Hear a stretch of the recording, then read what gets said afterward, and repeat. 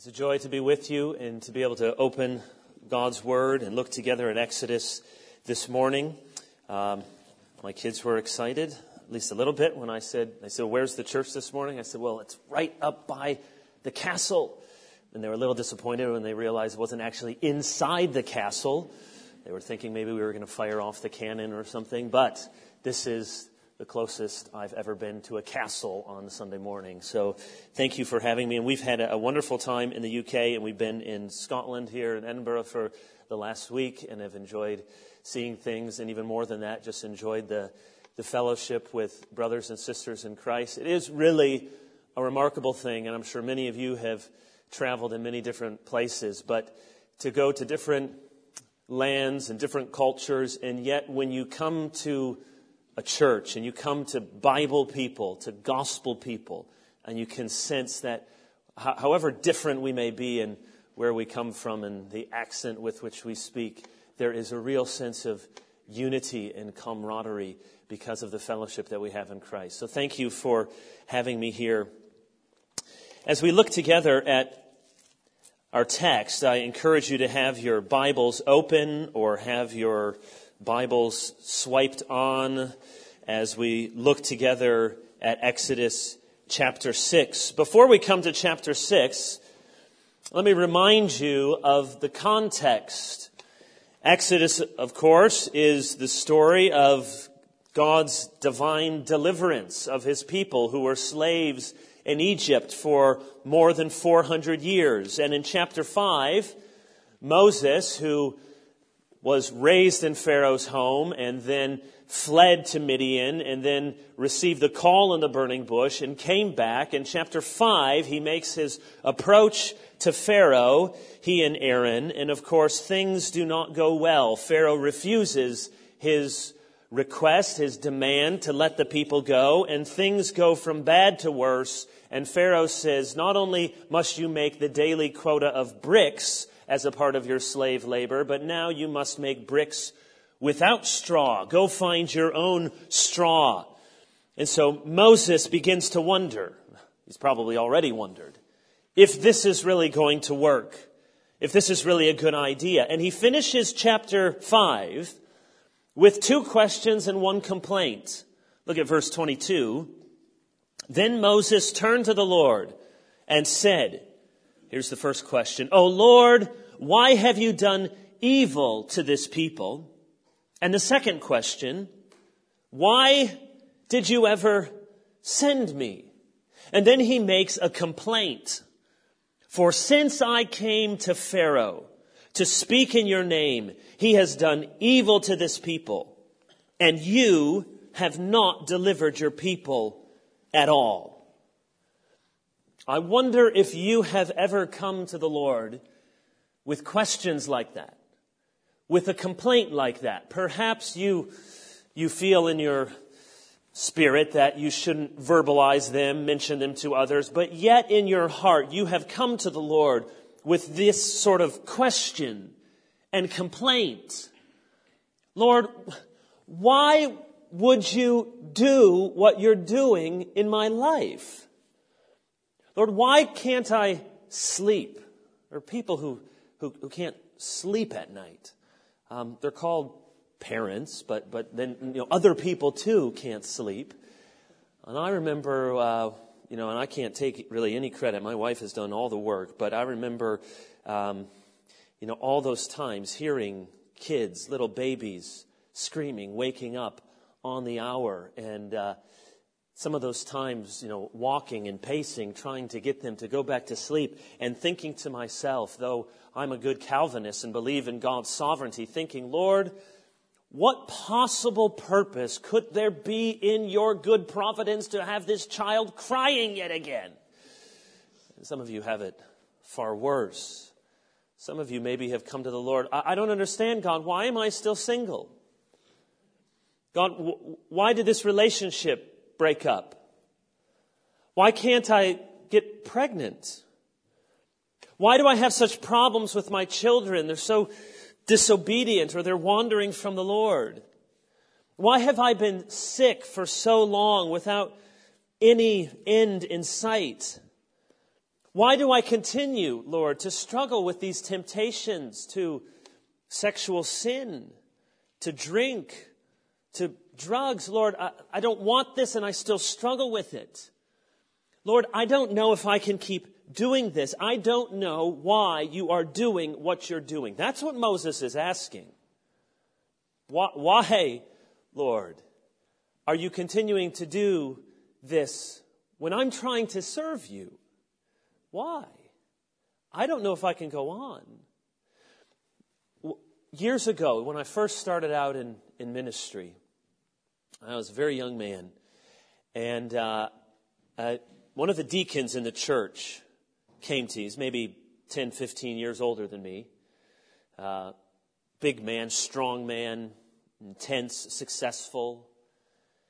And he came in, and he told me about his family and about his 2 kids who were flourishing and doing very well, and then his youngest daughter who had very serious special needs,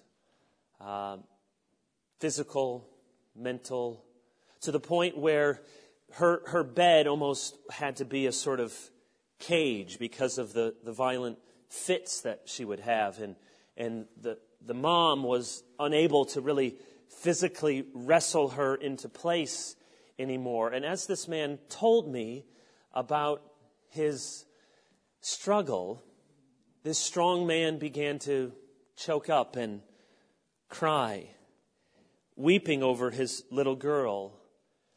And I wondered why he was coming to see me, and I didn't know what to say or what he was expecting the pastor to do. But then he told me how they were thinking seriously about putting her, at least for a time, into some kind of home, some kind of institution where she could have specialized care. And I think he was coming to talk to his pastor, though he never asked the question explicitly. I think he was coming because he wanted to know if he was a bad father for thinking of doing this. And of course, I knew how much he loved his kids, and knew that he wouldn't be doing this if he didn't think it was the only choice and the best choice, the best way to love his daughter. And fast forward to my own congregation now, and we have a family going through something quite similar, absolutely heartbreaking. And I'm sure, though they have been strong in faith, they have asked the question, why? Why would you do that, Lord? And then you see his second question, why did you send me? God, I didn't go looking for this. You grabbed me, you spoke to me from a burning bush, and you sent me here. This was your idea. You ever wonder, God, why'd you bring me here to this school, this country, this assignment, this profession, this marriage, these kids? And you wonder what God is doing. And perhaps even in some dark moments, you've uttered a complaint in your heart, much like Moses has. And you've wanted to say to God, I'm trying to do the right thing, and I don't feel like you're doing your part. That's what Moses is really saying. This was your idea. You sent me here. I'm doing all that I know how to do, and I don't think that you are interested. So what does God have to say to Moses? That's what chapter 6 is about. The big idea in chapter 6 is really the big idea in the whole book of Exodus. One book that I've been studying as we've been preaching through, looking at Exodus in our own congregation, and one of the books that I've been using has a very helpful title, The God Who Makes Himself Known. Now, we think of Exodus as the book of deliverance from Egypt, and it is. But really, underneath that and above that is this bigger theme that Exodus is about the God who makes himself known. He wants to be known to Moses, known to Pharaoh, known to the people of Israel, and known to the Egyptians, and known to the world. So everything he's doing to save the people, to bring the plagues, to harden Pharaoh's heart, is toward that end, that they might know who this God is. And so we see in the passage that was read, 3 times he mentions, I am the Lord. You see it in verse 2. And of course, in your Bibles, when you see the Lord written in those small capital letters, it is the tetragrammaton. It is Yahweh, Jehovah, the divine covenant name. I am the Lord. Again, look down in verse 6. Say therefore to the people of Israel, I am the Lord. Verse 8, I will bring you into the land I swore to Abraham, to Isaac, and to Jacob. I will give it to you for a possession. Why? How?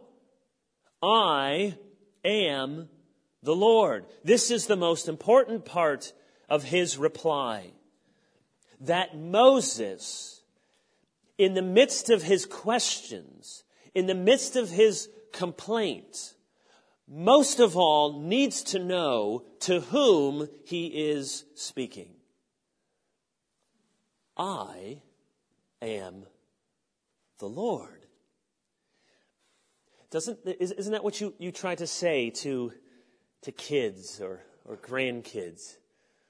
You know, when you have to discipline them, or when they don't understand why this is happening, why they have these rules, why they're struggling so.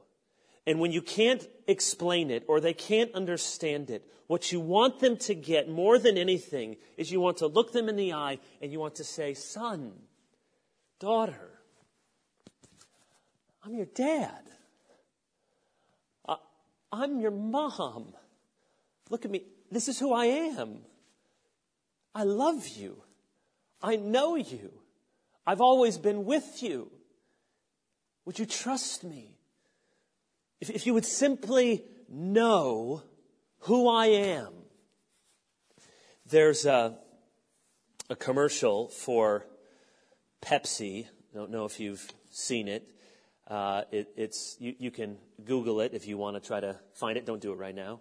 But it's just Google Uncle Drew. And it's this funny commercial where they have this basketball star who dresses up like an old man. So he puts on just a gray sweatsuit, and he gets all this makeup, professional makeup done, and he has this big white beard, and he sort of puts on a little pillow or something here, so he has a little bit of a paunch. And they show these undercover cameras going out into some inner city park late at night where all these big strapping guys are playing basketball. And here they have this old guy and his friend says, this is my Uncle Drew. And so he comes out there to play, and they don't know that he's an all-star in playing professional basketball in the States. And so he goes, and at first he seems sort of feeble and frail, and then before you know it, he's dunking over people, and he's draining shots, and everyone's just a marvel. Where did this old man come from? But of course, the secret is they don't really know who he is. They don't understand his real identity. And so it is when we come to God with our complaints, and the Psalms are full of laments. There's a biblical place for a hope-filled, honest lament. What Moses needs to know is the God to whom he is speaking. I am the Lord.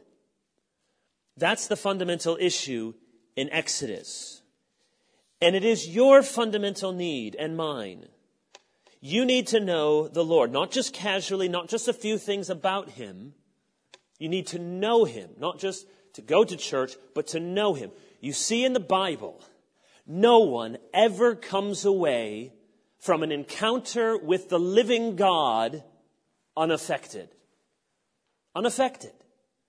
Now, some may hate him, some may bow down and worship him, but no one comes face to face with the living God and is unaffected.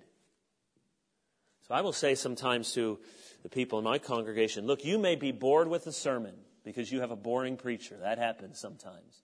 You may find your life boring, but we must be very careful if we've come to find our Lord boring, if we've come to find the gospel boring.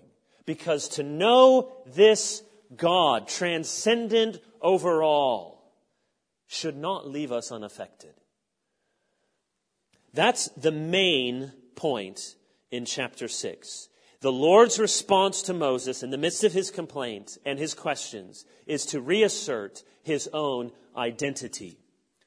But let's look at it in more detail. There are basically two things that God says to Moses. First, he has something to say directly to Moses, and then he has something to say to the Israelites through Moses. So those will be our two big headings for our remaining minutes. First, God has something to say to Moses. 4 things in particular. He reminds Moses 4 things he has done in the past. Verse 3, I appeared. Verse 4, I established. Verse 5, I have heard. And the end of verse 5, I have remembered. It says, okay, Moses, you're doubting whether I know what I'm doing. You're not sure that this plan is going to work. But let me remind you, Moses, of what I have done for you in the past. 4 things. I established my covenant. I heard your groaning.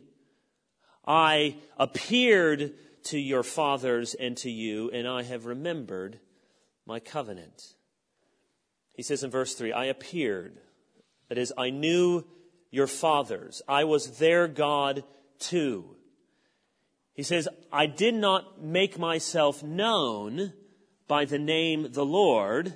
You see that in verse 3, which has stumped many scholars because the divine name, Yahweh, appears beginning in Genesis chapter 4. And it occurs more than 100 times in Genesis. And so it seems strange. What does the Lord mean that he was not known by his divine name?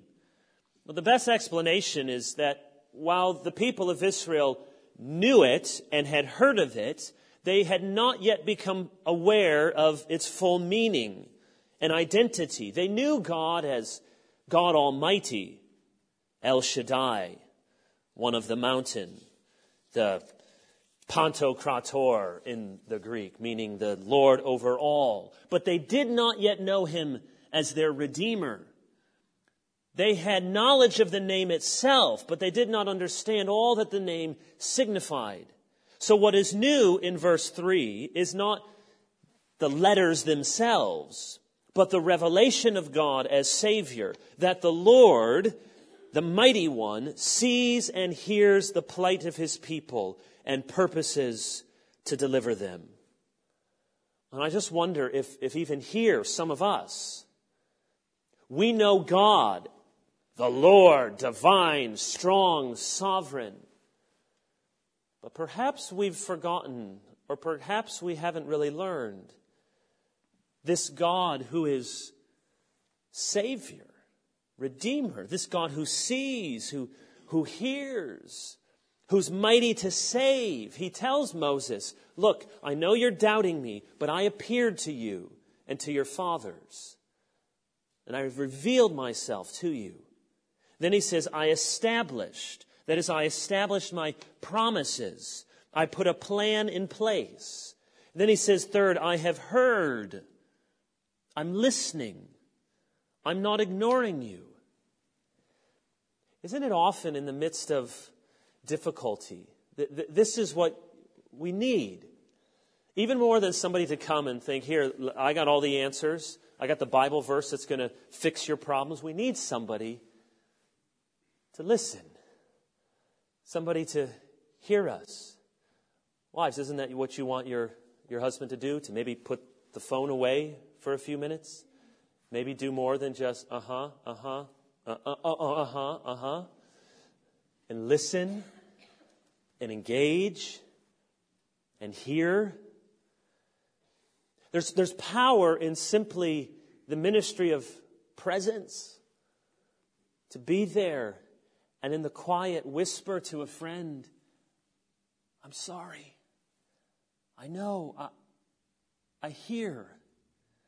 I remember when I was a young man and my grandmother died. I was maybe 13 or 14, and the first person close to me that had passed away. And I remember being overcome with just sadness and confusion and crying. And I remember my dad coming to me. I can remember the spot in our family room and coming and not saying anything, but just giving me a great big hug. We like to hug in America.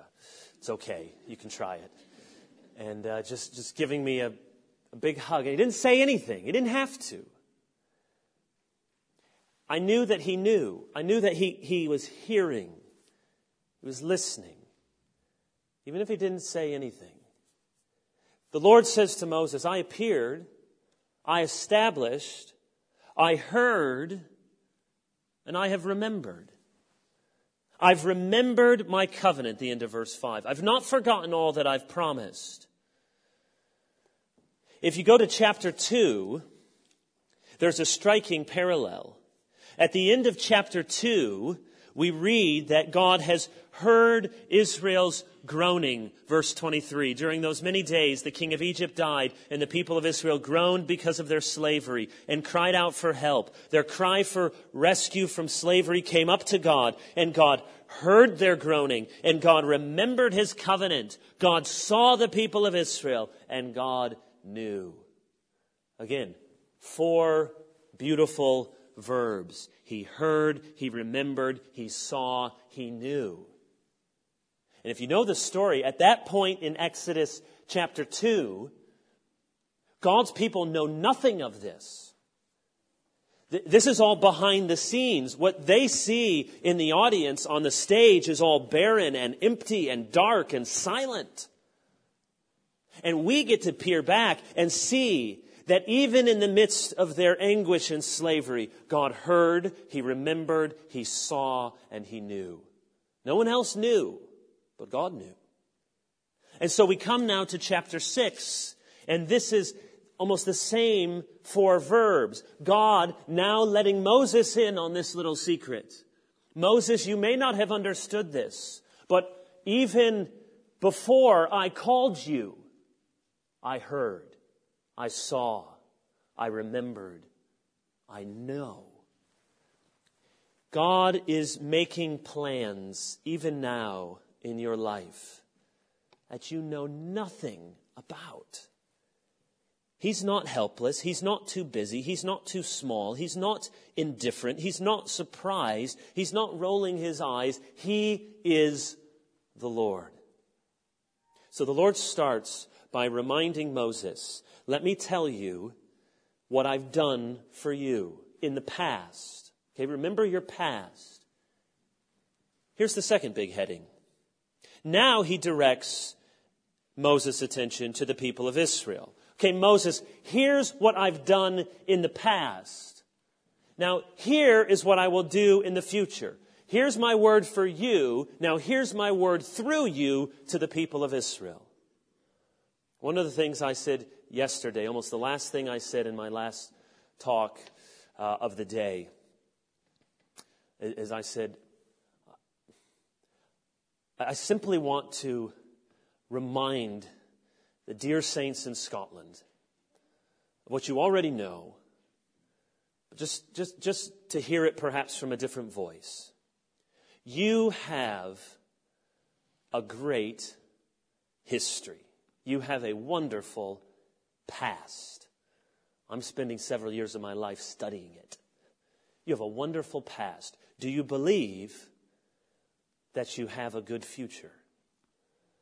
It's one thing to say, oh yes, wasn't that good? Yes, oh, that's very good of the Lord, to tell Moses and remind him, oh, God has done great things. We've had great revivals in this land. There's been great preachers in our land, great theologians in our land.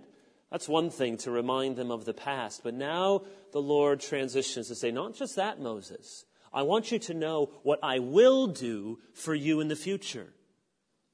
You see, he makes 7 promises. Verse 6.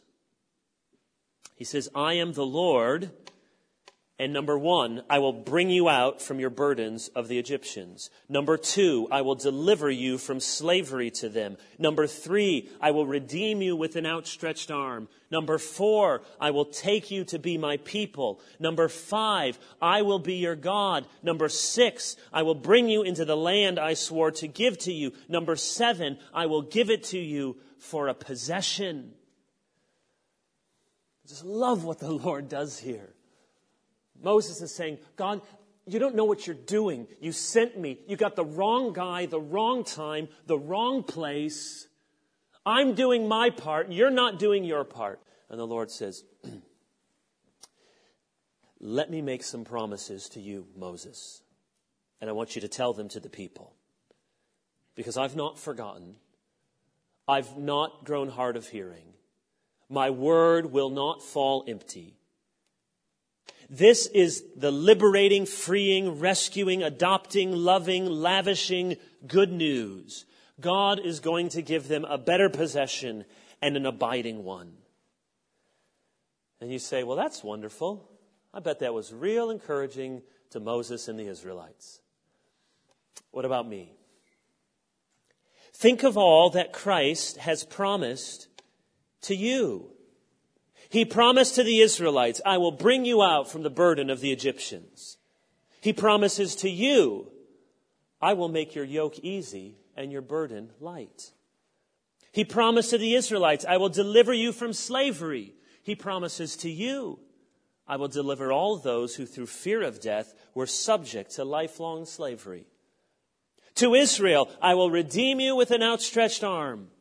To us, I will redeem you from the power and penalty of sin and give my life as a ransom for many. To Israel, I will take you to be my people. And to us, in Ephesians 2, I will bring you near to me, you who are far from me, alienated from the commonwealth of Israel, strangers to the covenants of promise, having no hope and without God in the world. To the Israelites, he promised, I will be your God. Revelation 21, I will dwell with you, and you will be my people, and I will be with you as your God. To Israel, he promised to bring them into the land. To us, Jesus says, I will go and prepare a place for you, and come again, and take you to myself, that where I am, you may be also. And to Israel, he says, I will give it to you for a possession. To us, he says, I will give you your inheritance, the kingdom prepared for you from before the foundation of the world. Our God loves to make promises. And God's people often struggle to believe those promises. Do you see how this section ends in verse 9? I find this to be an exceptionally sad and amazingly tender verse. Moses spoke thus to the people of Israel. Okay, he came to Israel and he said, look, I know you're doing bricks without straw. I've been talking to God. Here's what he says to you. He's making 7 promises. I will save you. I will be with you. I will redeem you. I will give you a land. Promise after promise. But they did not listen to Moses because of their broken spirit and harsh slavery. As one commentator says, the I wills of salvation lead to an I won't from God's people. They could not hear the promises of God because of their pain. They could not see through their suffering. You could translate it because of their shortness of wind, broken spirit, their lack of breath. One commentator says, demoralization brought on by exhaustion. And maybe that's where you are. Maybe it's what you're feeling. Too hurt to hear. Too burdened to believe. Even here, you're thinking, okay, this guy's going on and promises and Bible verses. That's fine. It's not for me. You lack even the spirit to listen let alone to believe. When we find ourselves turning God's "I will" into our human "I won't," we need to step back and get a clearer picture of who we're dealing with. That's what the Lord is trying to do for Moses. I am the Lord. I am the Lord. 3 times. I am the Lord. If you knew me, if you just could understand who you're talking to. And maybe some of us are like the Israelites. We know God. We know something about God. We know true things about God. We even have some kind of relationship with God, but it's incomplete. We know Him as strong and powerful. But we don't know Him as strong and powerful for us. We don't know Him as our Maker, Defender, Redeemer, and Friend. We only relate to God as a judge, not as a loving Heavenly Father. Do you know, or have you forgotten, all that God has promised us in Christ? Abraham knew the Lord as a promise maker. Moses knew Him as a promise keeper. But we know the one in whom all the promises are yes and amen.